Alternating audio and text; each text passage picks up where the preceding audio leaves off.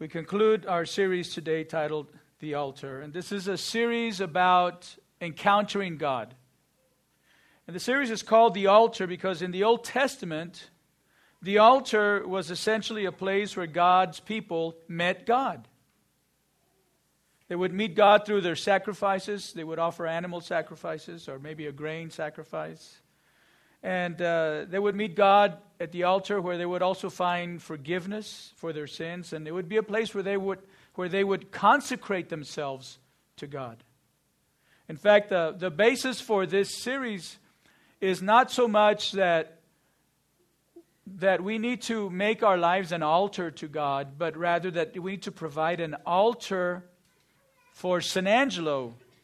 An altar where people in San Angelo, people in this community can meet God. And it goes back to a verse in Isaiah 19:19 that says this: "In that day there will be an altar to the Lord in the heart of Egypt, and a monument to the Lord at its border." Right? So think about that verse. There's an altar to the Lord, not in Israel, but in Egypt, in the heart of Egypt. There's an altar to the Lord. And the previous verses to verse 19 of Isaiah 19 tell us that Egypt was a very corrupt society at this time. Very sinful society. In fact, the prophet describes Egypt as a drunkard staggering around in his vomit. That's a very graphic description of the culture of Egypt. And in the midst of this sinful culture, in the midst of a drunkard staggering around in his vomit, there's an altar to God. Where did that come from? How is that possible? But I think the message for us today is that even though we live in a sinful culture today, because Egypt is very similar to our modern day culture today. Egypt, I think, is very similar even to San Angelo, because Egypt was morally corrupt and our culture today is morally corrupt. Egypt was godless, and our culture today is increasingly godless. But just like in Egypt, there was an altar to God, I believe that God is calling us to build an altar to the Lord in the middle of this community, in the middle of this sinful world. And that's been the big idea of our series. The big idea of this entire series has been that San Angelo needs an altar, a place to meet God, and God is calling us to build it. The reason we meet as a church, the reason we give tithes and offering to fund the ministries of the church, the reason we come together once a week and twice a week, and any time that we come together, the reason we do that is because we're building an altar to the Lord for San Angelo. The reason we establish relationships with non-Christian people, the reason we tell them about God, the reason we pray for them, the reason we tell them God has an answer for your need, the reason we invite them to come worship with us is because God is calling us to build an altar to God. The reason we repent of our sins ourselves, the reason that we consecrate our lives to holiness, the reason that we live a life of worship to God is because God is calling us to build an altar to God here in San Angelo. And I hope that this series has been helpful and will continue to be helpful to you, to help you understand that not only should we lay our lives on the altar as a living sacrifice to God, but that we're called to build this altar for others here in San Angelo. So in this series we've spoken about the altar of repentance, we spoke about the altar of holiness, the altar of worship, and today as we conclude I want to talk to you about the altar of commission. And we find our text in the book of Isaiah. So I'm going to ask you if you would turn with me to Isaiah chapter 6, beginning with verse 1. Isaiah 6:1. "In the year that King Uzziah died, I saw the Lord high and exalted, seated on a throne, and the train of his robe filled the temple. Above him were seraphim, each with 6 wings. With 2 wings they covered their faces, with 2 they covered their feet, and with 2 they were flying. And they were calling to one another, 'Holy, holy, holy is the Lord Almighty. The whole earth is full of His glory.' At the sound of their voices, the doorposts and the thresholds shook, and the temple was filled with smoke. 'Woe to me,' I cried, 'I am ruined, for I am a man of unclean lips, and I live among a people of unclean lips. And my eyes have seen the King, the Lord Almighty. And then one of the seraphim flew to me with a live coal, that is to say, a burning coal, in his hand, which he had taken with tongs from the altar. With it, he touched my mouth and said, "See, this has touched your lips. Your guilt is taken away, and your sin atoned for." Then I heard the voice of the Lord saying, "Whom shall I send, and who will go for us?" And I said, "Here I am, send me." Would you say with me, "Here I am, send me"? Send me. The altar of commission. Isaiah had a vision in which he saw the Lord in all his majesty. He saw him on his throne. He saw him high and lifted up. And in contrast, or by contrast, he saw himself as a sinful man with unclean lips, standing in the presence of a holy and a mighty God. And so he feared judgment, he feared death, he despaired of his sinful condition.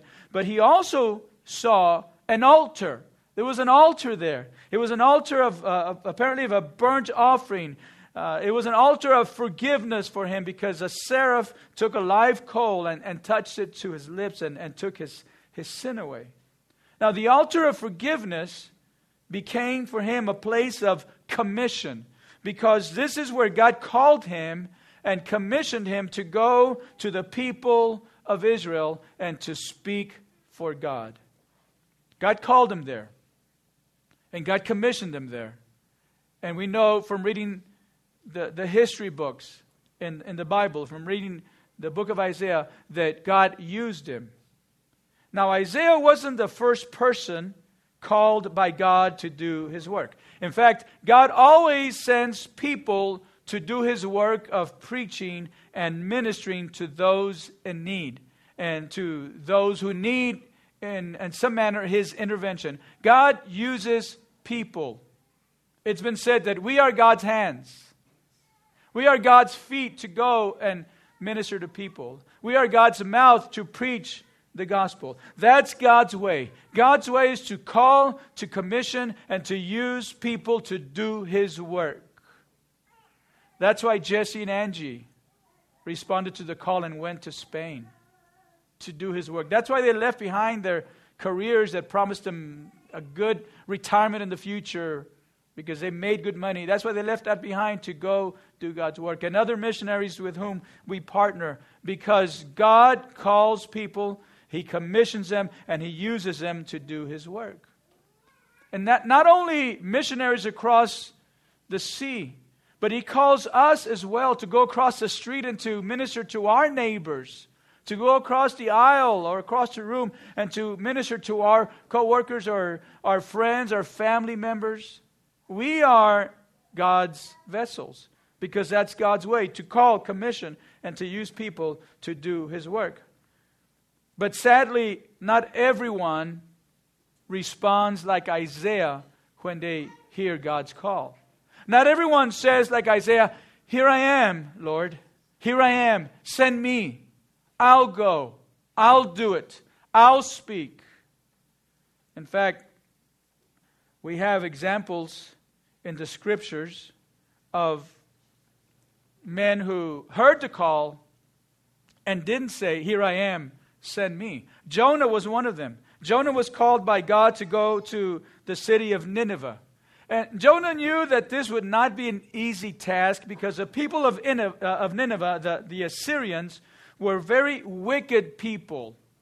They were cruel people. They were not only morally wicked, but they were cruel in the way they treated their enemies. They massacred all their enemies. They mutilated their captives. They were known to dismember and to decapitate people, to burn them alive. And they didn't care that it was a woman with child.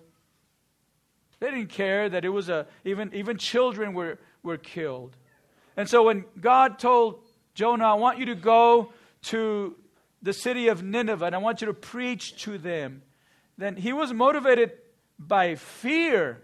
And he was motivated, we find out later, by pure hatred for the people to whom he was called to preach. He hated them because he knew how they had treated his own people and other nations. So when God called him, Jonah's response wasn't, "Here I am, send me." But his response was, "Here I am, I'm not going. I'm not going to go. You won't make me go to those evil, cruel, wicked people. So yes, go ahead and call me. Go ahead and speak to me. I'm just not going to respond. I'm not going to go." Now, how often do we feel God speaking to us? How often do we feel God, maybe not even calling us to go preach or calling us to go help somebody, but even maybe in a service like this, you feel the Holy Spirit speaking to your heart and you feel like, "Oh, that's me. I should respond. Oh, God is tugging at my heart." And then we say, no, I'm not going to go. I'm not going to respond. I'm not going to ask for prayer. I'm not going to, you can't make me do it. That was Jonah to God. You can't make me do it. Well, we all know what happened after that response.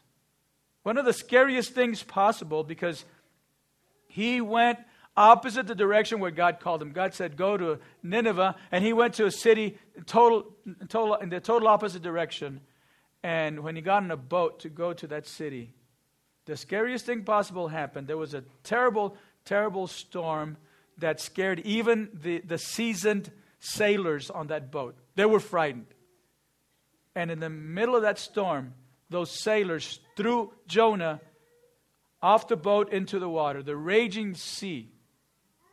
They threw him into the water, and it got worse because he was swallowed alive by a big fish. The Bible says that God prepared a big fish. We don't know if it was a whale or it's just a special fish that God prepared. But he was swallowed alive.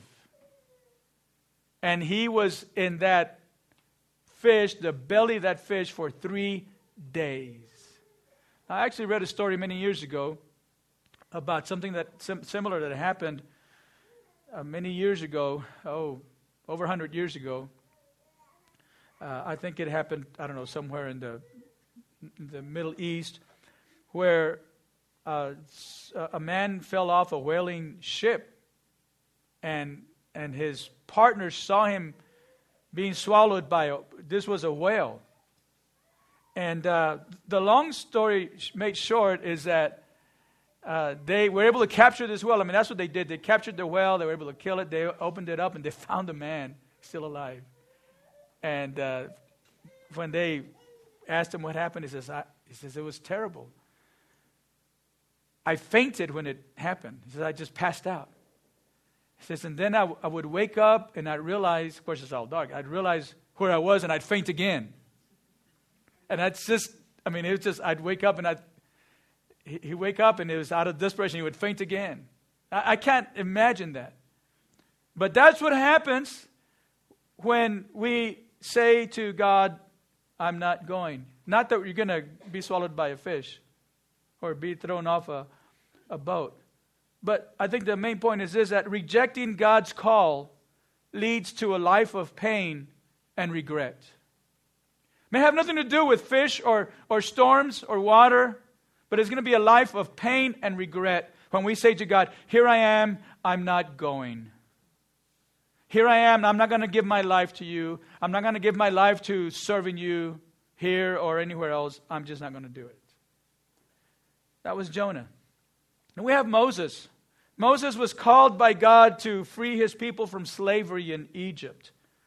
Moses saw the need. He knew it was a real need. He had seen it for years. In fact, he was, at this time, when God called him, Moses was in a self-imposed exile in the desert. He was hiding out in the desert because he had killed an Egyptian who was beating up one of his fellow Israelites. He killed the Egyptian. When he found out that, when he learned that others had found out about him killing the Egyptian, he went off to the desert to hide. So he was aware of the need. He knew how his people were being mistreated in Egypt. But when God called him, he just couldn't see himself doing the job that God had called him to do. God called him by appearing to him through a burning bush, and it was quite dramatic. This is supernatural, a bush that was burning but wouldn't be consumed. But that wasn't enough to convince him that he could do this, that he had God's supernatural power to do this. He just couldn't see himself doing what God was calling him to do. So his response wasn't, "Here I am, send me," but his response was, "Here I am, send somebody else." I see the need. I know there's a great need, and someone needs to go, but it can't be me. Here's my brother Aaron. Send Aaron. Aaron will go. I can't even speak. He was slow of tongue. He was a stutterer. Moses was. So it's like, I can't even speak, but send somebody else. I'll be praying for them. I'll support them. I'll give financial support. I'll pray. I'll be right there for them. But send somebody else. God did, in fact, send Aaron with Moses. They both went. But I think the principle here is that when we argue with God and we try to negotiate terms with God, that never ends well. Never ends well. It only makes things more difficult, because arguing with God and trying to negotiate with God leads to a life of less than God's best. How many of you want less than God's best for your life? I don't. I want God's best. I don't want to see God's best and then I only get here. I want God's best. But we don't get God's best when we argue with God. No, God, I can't go. No, God, I can't do this. No, God, I can't give up this thing. I can't give up this habit. I can't give up my friends, or whatever excuses we make. Or we try to negotiate terms with God. Lord, if you bless me. God, if you help me in this problem, I'll be in church Sunday. God, if you do, we end up living a life that God says, okay, that's fine. Have it your way.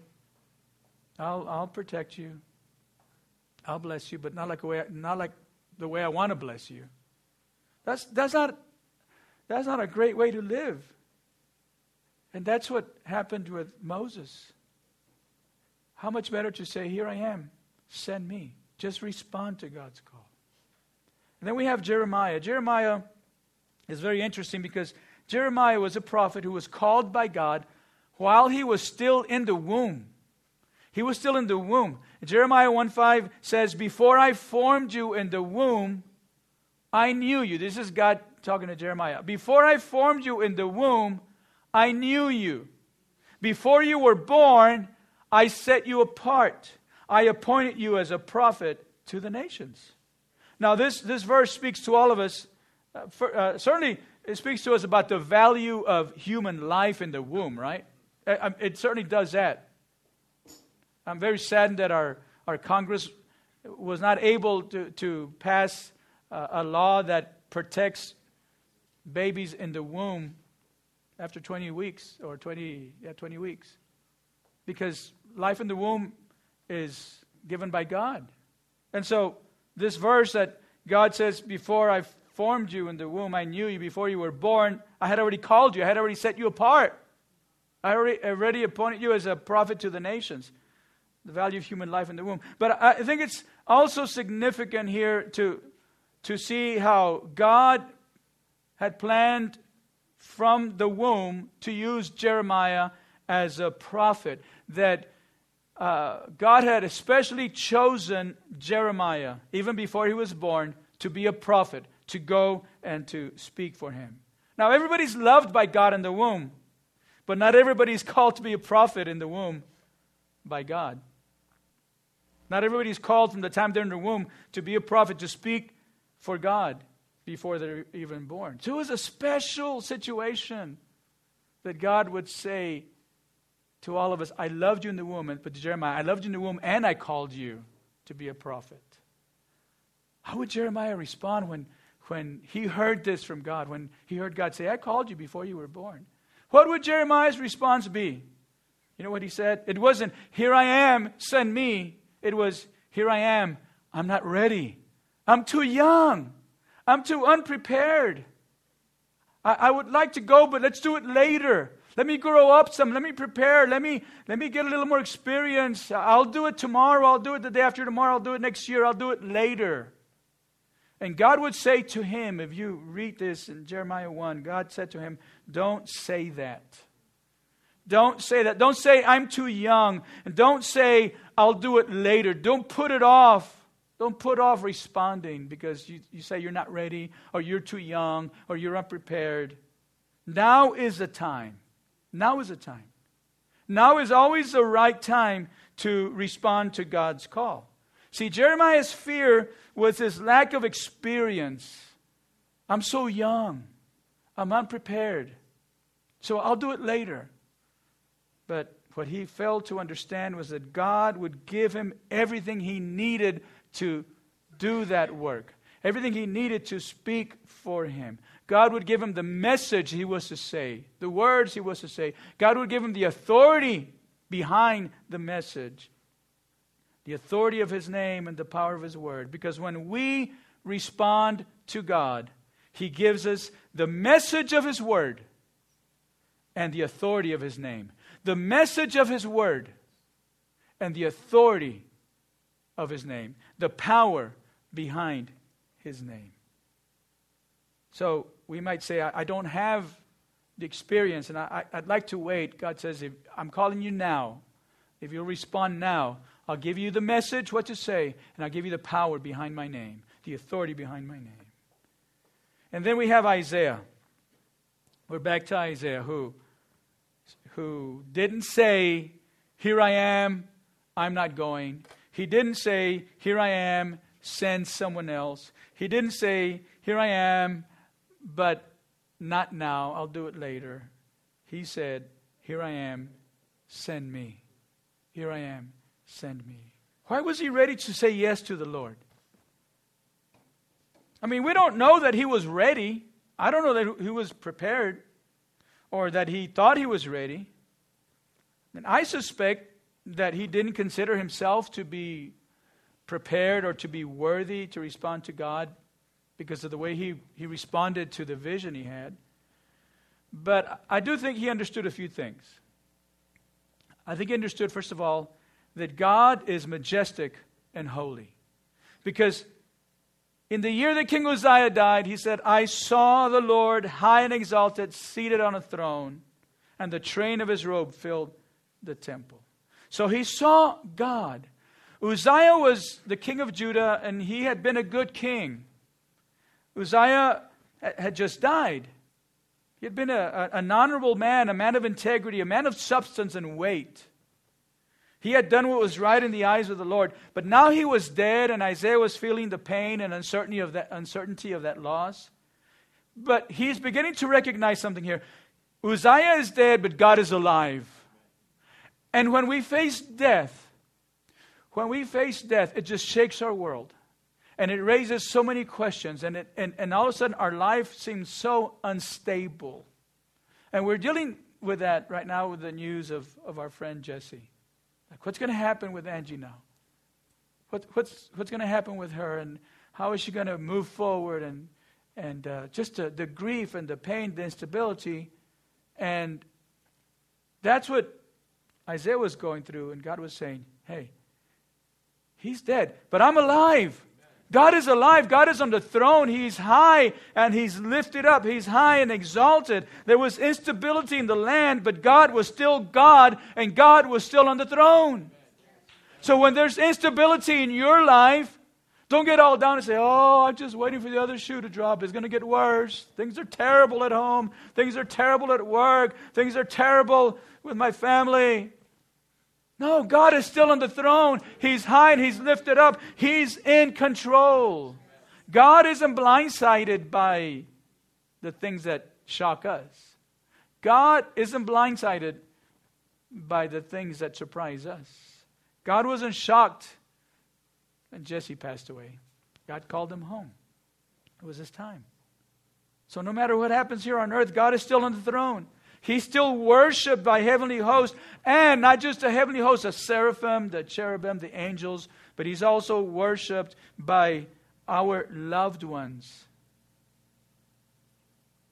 Your family members, if they died in Christ, are gathered around the throne worshiping God. Jesse Fernandez is there. My dad, my brother, your family members that died in Christ are there. God is alive.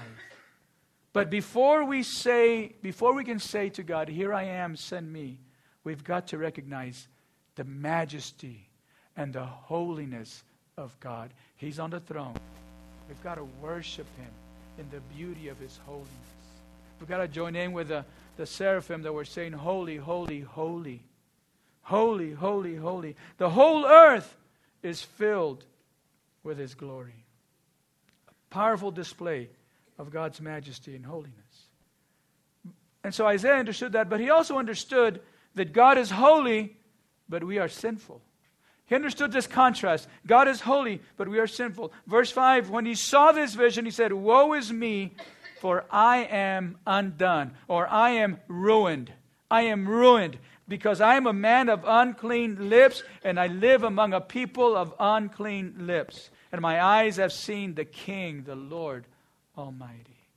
So what happens here is that Isaiah sees the contrast between God and himself, and it scares him. It scares him. He was awed by God's holiness and majesty, but then he's alarmed by his own sinfulness. Have you ever said to yourself, what kind of person am I that I would think that?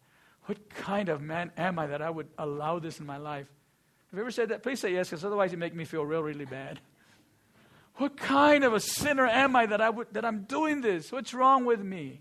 That's Isaiah saying, God is holy in all His majesty, and he looks at himself and he says, I am ruined because I'm a man of unclean lips, and my eyes have seen the King, the Lord Almighty. His unclean lips represented the condition of his heart. Remember that Jesus said that out of the abundance of the heart, the mouth speaks. Out of the abundance of the heart, the mouth speaks. What you say reflects a condition of your heart. People who use vulgar language, people who use words of pride and arrogance, people who use words that hurt others, reveal a heart that needs to be changed by God. Reveal a heart that needs to be regenerated. Reveal a heart that is lost without God and is condemned without God. That's why he said, I am ruined because I'm a man of unclean lips. And just as Isaiah declared his sinfulness, we must do the same, because we won't be ready to respond to God on the altar of commission until we recognize that we've sinned against God. Before we can say, here I am, send me, we must say, woe is me. I am ruined because I'm a man of unclean lips, or I'm a woman of unclean lips, because my heart is dark without God, because my life is sinful without God. So that's what he saw. He recognized and he confessed that. But he also knew, thirdly, that we can be forgiven, but only as an act of God. We can be forgiven, but only as an act or through an act of God. Because when Isaiah confessed his sinfulness, God sent a seraph. One of the seraphim went to take a burning coal from the altar with tongs, and he touched this coal to his lips. And verse 7 says that when he touched it to his lips, the seraph said, "See, this has touched your lips. Your guilt is taken away, and your sin atoned for." See, he received forgiveness, but it came through an act of God. It wasn't because he was so good.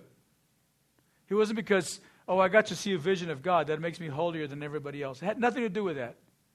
He recognized his sinfulness. It was an act of God. And that's what we need today. We need a touch from God with a burning coal from His presence. We need a touch from God with a live coal from His altar to come and to touch us. We need God's presence. We need God's touch. We need God's anointing. And this was God's doing.